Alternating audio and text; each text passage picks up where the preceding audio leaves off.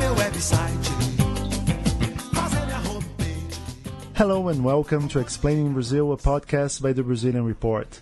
This week our topic is innovation in Brazil, and I'm joined by Xavier Leclerc, a former Google and Facebook employee who is now behind Rio.Futuro, a conference to connect companies, professionals, and academics around the topic of innovation and digital transformation in Brazil.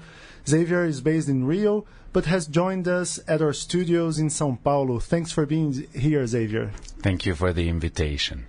Xavier, every year, three prestigious institutions, Cornell University, INSEAD, and the World Intellectual Property Organization, publish the Global Innovation Index. Essentially, for those who don't know it ranks countries by their capacity for innovating. In 2017, Brazil came in the 69th position, not only behind developed countries, but also behind Latin American countries like Mexico, Costa Rica, Panama, and Uruguay. Despite that, everybody calls us Brazilians one of the most creative people in the world. But is creativity enough for innovation? I mean, we are creative, but are we innovative? So this Global Innovation Index that is also backed by Sebrae, we will have someone presented at the conference that we organize on the 17th and 18th of May, because we believe that you pinpointed a very good question, which is the difference between creative and being innovative. The idea is that it's not just what you want to create that is important, but it's the global environment in which you are operating that is fueling innovation. For instance, I believe that we all know how taxation works in Brazil, how complicated it is, and this is definitely impeding innovation or newcomers. And this Global Innovation Index is trying to have a comprehensive view of the global framework in which companies are operating, entrepreneurs, and that is, I believe, part of the reason why the ranking can come as a surprise.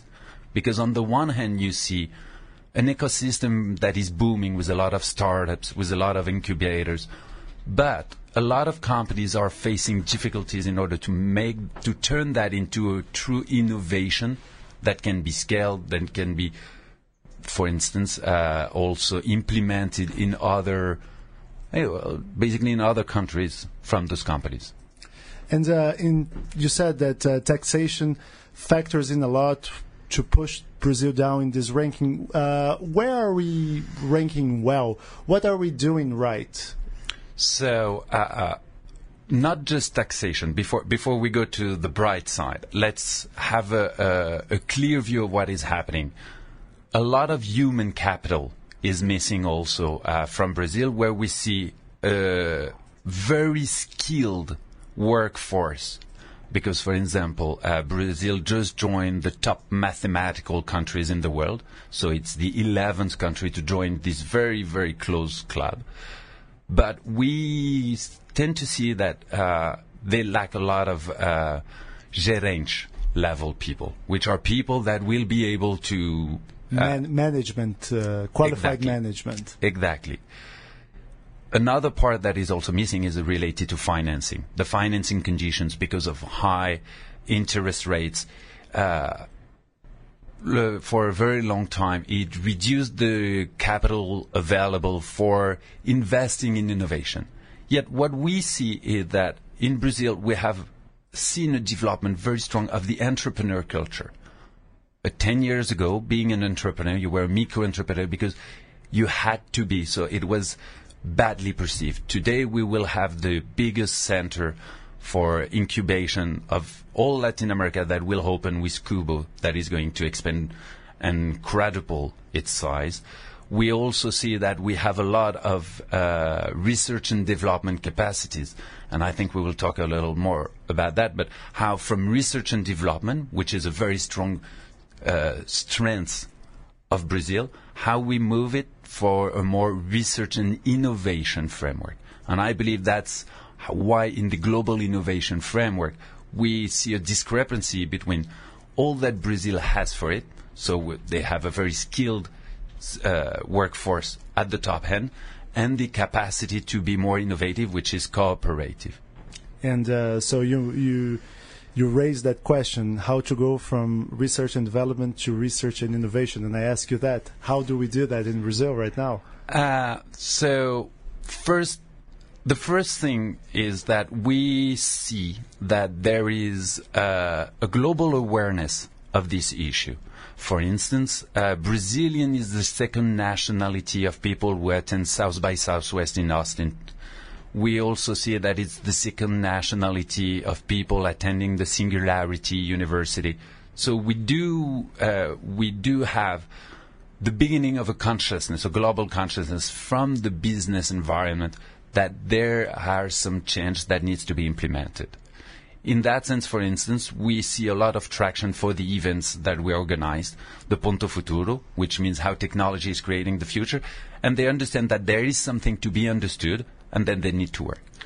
And pardon to barge in, but you mentioned one thing that I find interesting, that Brazilian presence internationally has gotten much stronger lately. And despite the taxation problems, despite educational problems that we have in Brazil that factor in, do you think that there's also a problem of perception?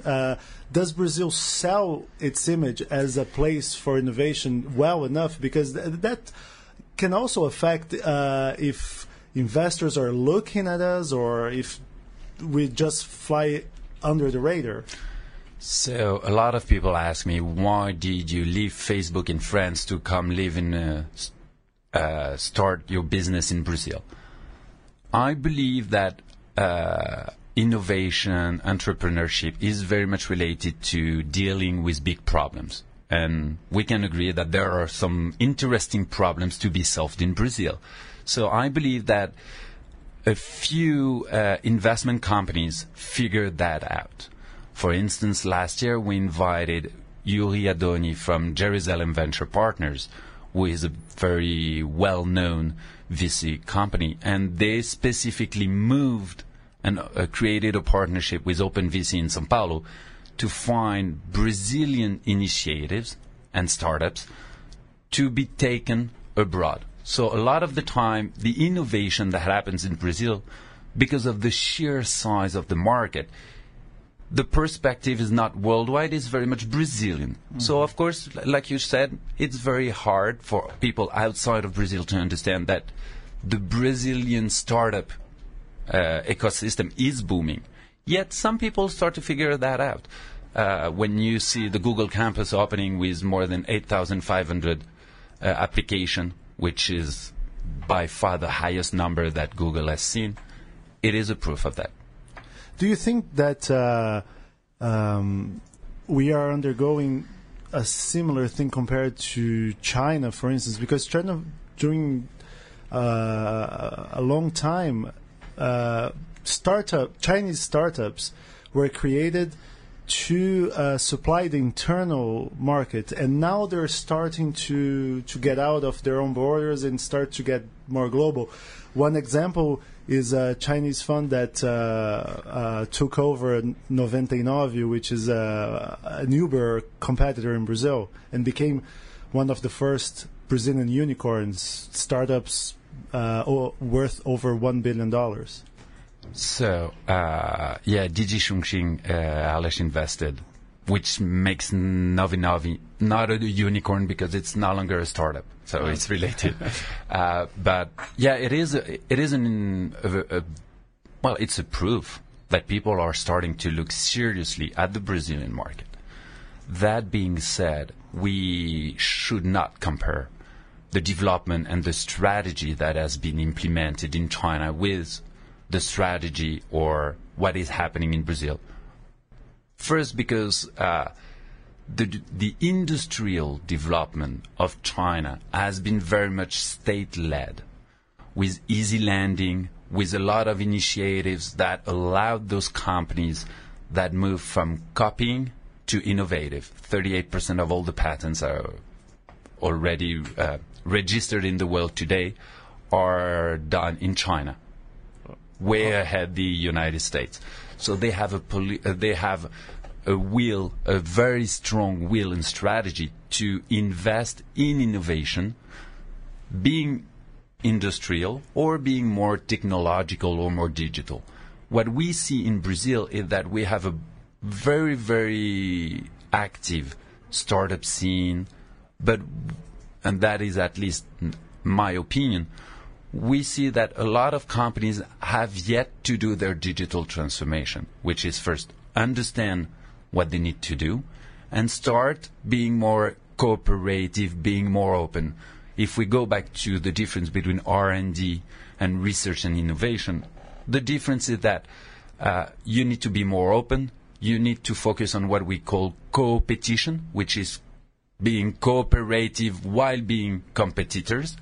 This is the frenemies, for instance, all those keywords, all those concepts that are being developed. And for instance, in Rio, we are part of Juntos pelo Rio, which is together we are stronger. And we tend to see the development not just of the startup scene, but of an ecosystem. And I believe in that sense, France is a very interesting example of what an ecosystem is.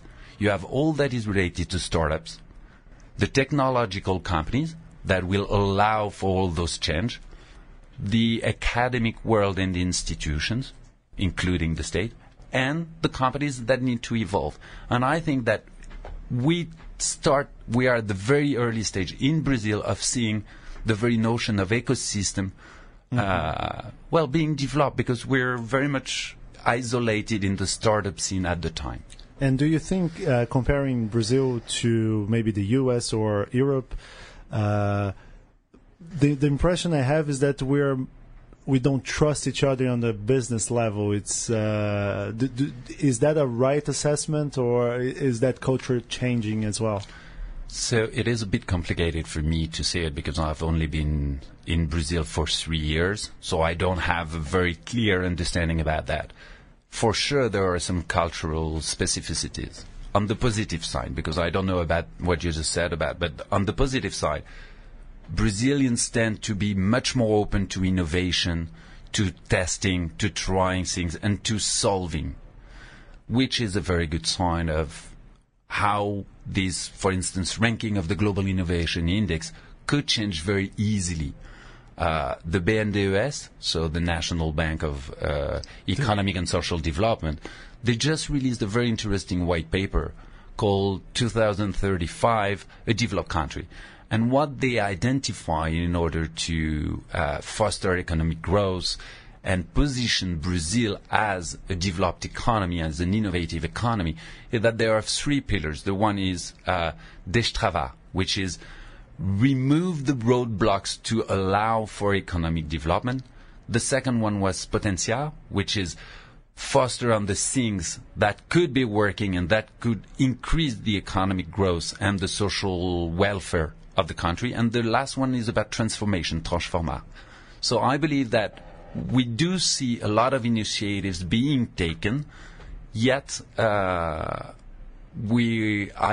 don't see, apart from some services that are very good, I don't see it leading the way internationally speaking. And in that sense, I believe that the fintech boom is a very good example. Why so? Because we see a lot of innovation, a lot of new services, because those companies are resolving or offering solutions to true economic issues and problems. Yet the financial market here, or the fintech market here, is very specific to the Brazilian state. Yes. We talked about this before, but for instance, let me take the Brazilian Report as an example.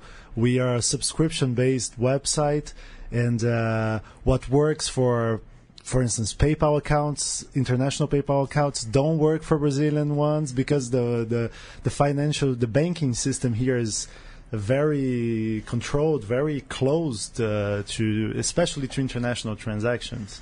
And this is a very good example of what disruption will look like. So one of the most famous examples is XP Investimentos, how they managed to provide a solution that was truly disruptive, We are seeing other services that are very interesting. Nubank being one of the most famous one because it's a unicorn now, I think, since a month ago or something like that. Congratulations. And it remains a unicorn? Yes, it remains a unicorn.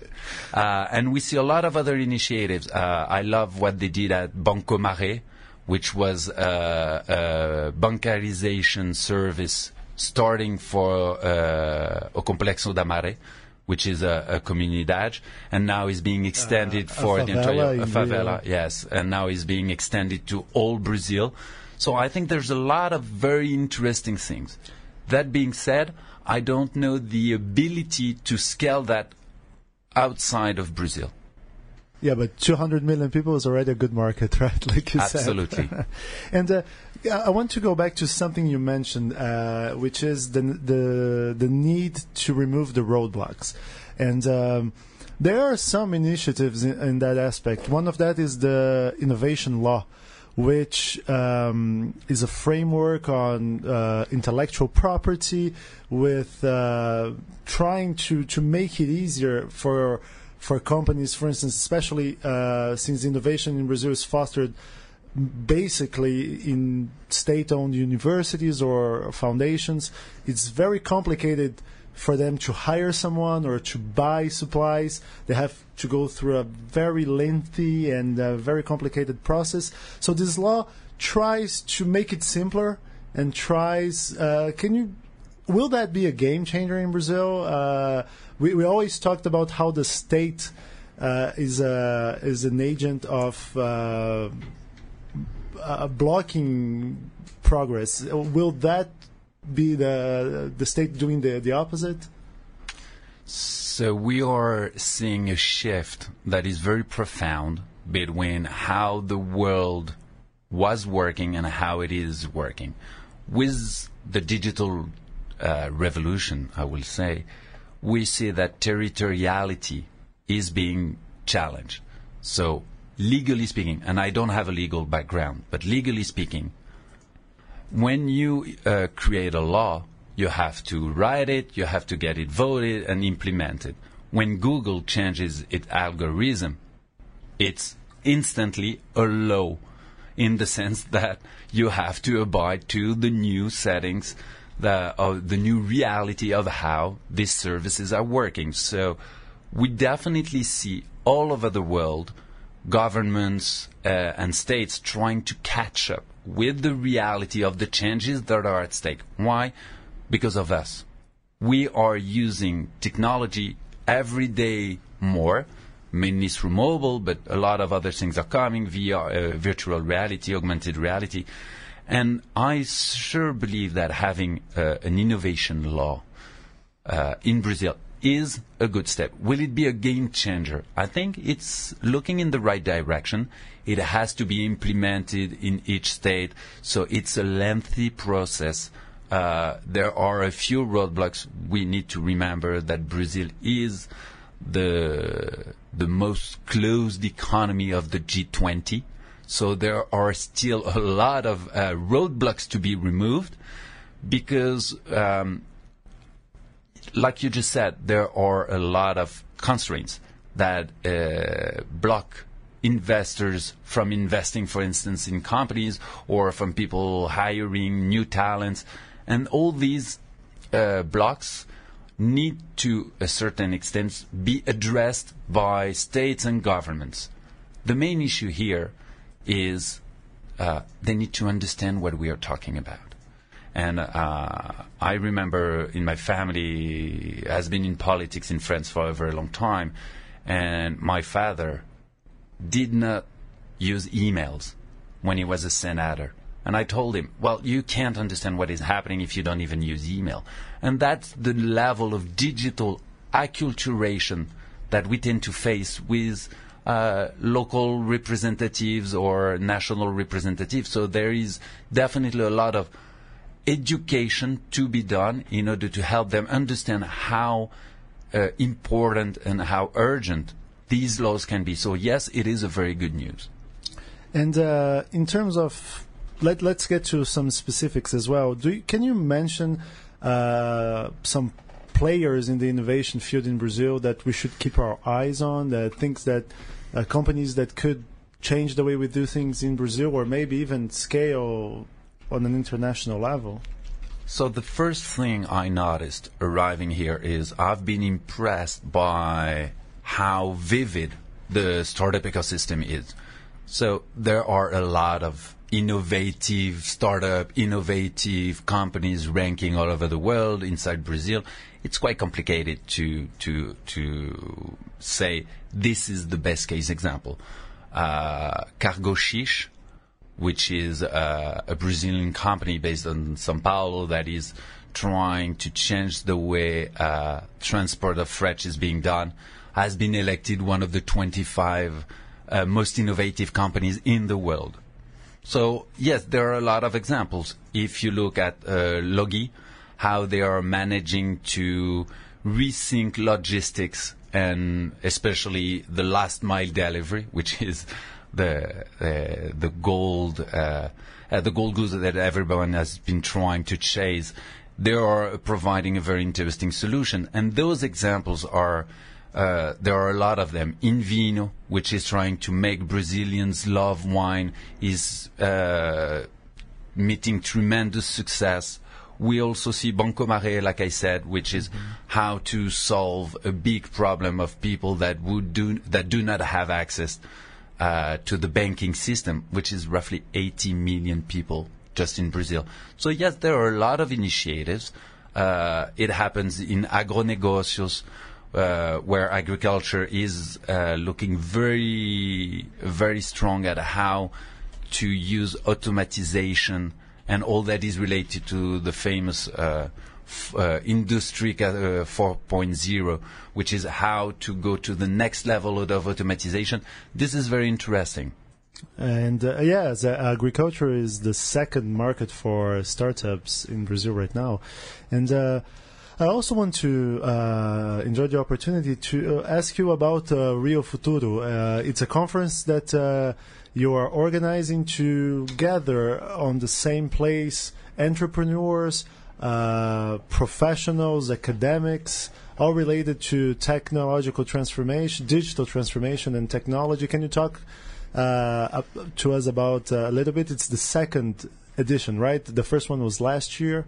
Yes. How did it go? Well, for us it went well. People who joined liked what we had to offer, in the sense that there are already a lot of events dealing with startups, with technology. What we tried to do was based on our experience. As a sales director at Facebook, I had to help companies understand what was happening. And our proposal with Ponto Futuro in Rio is to invest 2 days to, on the one hand, open your mind to all those changes, understand what is at stake, what is happening, the big trends, but also, on the other hand, be more operative, in the sense that we want to bring solutions, business case. So we are gathering 55 speakers from the innovation ecosystem. So like I said, the startups, the technology companies, the institutions and academic worlds, and the companies that are evolving, being transformed. And we try to gather all those people, so it will be roughly 450 people during 2 days, on the 17th and 18th of May in Rio. And the idea is to discover what we believe has a lot of value, which is not content. It's curation. Today, content is available at Google. You just have to look for it. What we try to do is we try to offer our perspective about digital transformation. This year we will focus on innovate to shape your world, and we make a narrative over the course of the 2 days, where each speaker is here to build the story together that we will tell over the course of those 2 days. So we will start with. And that's why the format is like not a 40-minute or 2-hour speech. It's short conferences, right? That's why you chose this format. So first we mix formats. So it's video interviews, it's keynotes, roundtables. The reason is very simple. If you're not interested, you will go on your mobile. And that's exactly what we try to avoid. So we organized all those curation around 4 themes to tell a story. That way you tend to stay interested, I would say, no matter who the speaker is. Mm-hmm. So we will start talking about society. What are the big changes that force companies to innovate? In the afternoon, we will look about creativity, which is how to innovate, what the methodology, how to cooperate with startup, all that we just said about moving from P&D to research and innovation. Then on Friday morning, we will look at all that needs to be done before innovating. So do you have the right talents? How do you handle your data? Do you have cybersecurity? How to finance it? And we will conclude this conference about digital transformation with technology, thinking that once you know why, how, and if you're ready, now let's play with technology, artificial intelligence, what the reality between blockchain. So, for instance, one of the speakers will talk how to use blockchain without understanding what it is. It's funny you mentioned security just now, because not long ago, I saw a survey with Brazilian CEOs, and it shocked me that cybersecurity is their number one concern, not inflation anymore. And if you know Brazilians' economic history, it's a shocker. And in terms of the speakers, because you said there will be 55 in only 2 days, can you talk us about like their profile? It's going to be people from supermarket chain, Pão de Açúcar, to Oracle, to Kubu, which is an incubator. Can you... So the idea is that we try to gather specialists who are legitimate on the issue that they will deal on stage. So it can be Carlos Gradim, with the president of the Museum of Art of Rio de Janeiro. We will talk about what it means to be creative, to reinvent itself all the time. We will have someone from the BNDES or Systema Firjan to talk about how institutions have a key role to play in the ecosystem. We will have Fabio, who is the head of innovation and artificial intelligence for Microsoft in Latin America. So we try to blend the perspectives from people who are very much involved in digital transformation in order to, one, inspire, and also show a way for the participants to start doing the digital transformation. And our very idea is that we believe that technology today is so available that there has never been a better time to start being innovative and to benefit from all those changes. And for people who are listening to this podcast and are interested in participating in Rio Futuro, can you tell us the dates, times, and where is it going to take place? And if I want to go to Rio Futuro, which website should I go to? So first, you're all very welcome to join us at Ponto Futuro Rio. It will happen in Rio de Janeiro at the Prodigy Hotel Santos Dumont, which is the hotel that is on the side of the airport, with a very nice view over Marina da Glória, Pão de Açúcar, the Christ Redemptor, and very, very nice place. And we rented the entire convention center in order to provide an experience where you will do, over the course of the 2 days, so 17th and 18th of May, have some time to open your mind and meet new people. So I invite you to have a look at www.futuro.rio.com. Thank you very much, Xavier. Xavier Leclerc used to work on Facebook and for Google. Now he's trying to gather innovative people in Brazil. And thank you very much for joining us. Pleasure. Thank you for having me. And thank to all of our listeners. That's all for this week. And if you like what you heard, please take a few minutes.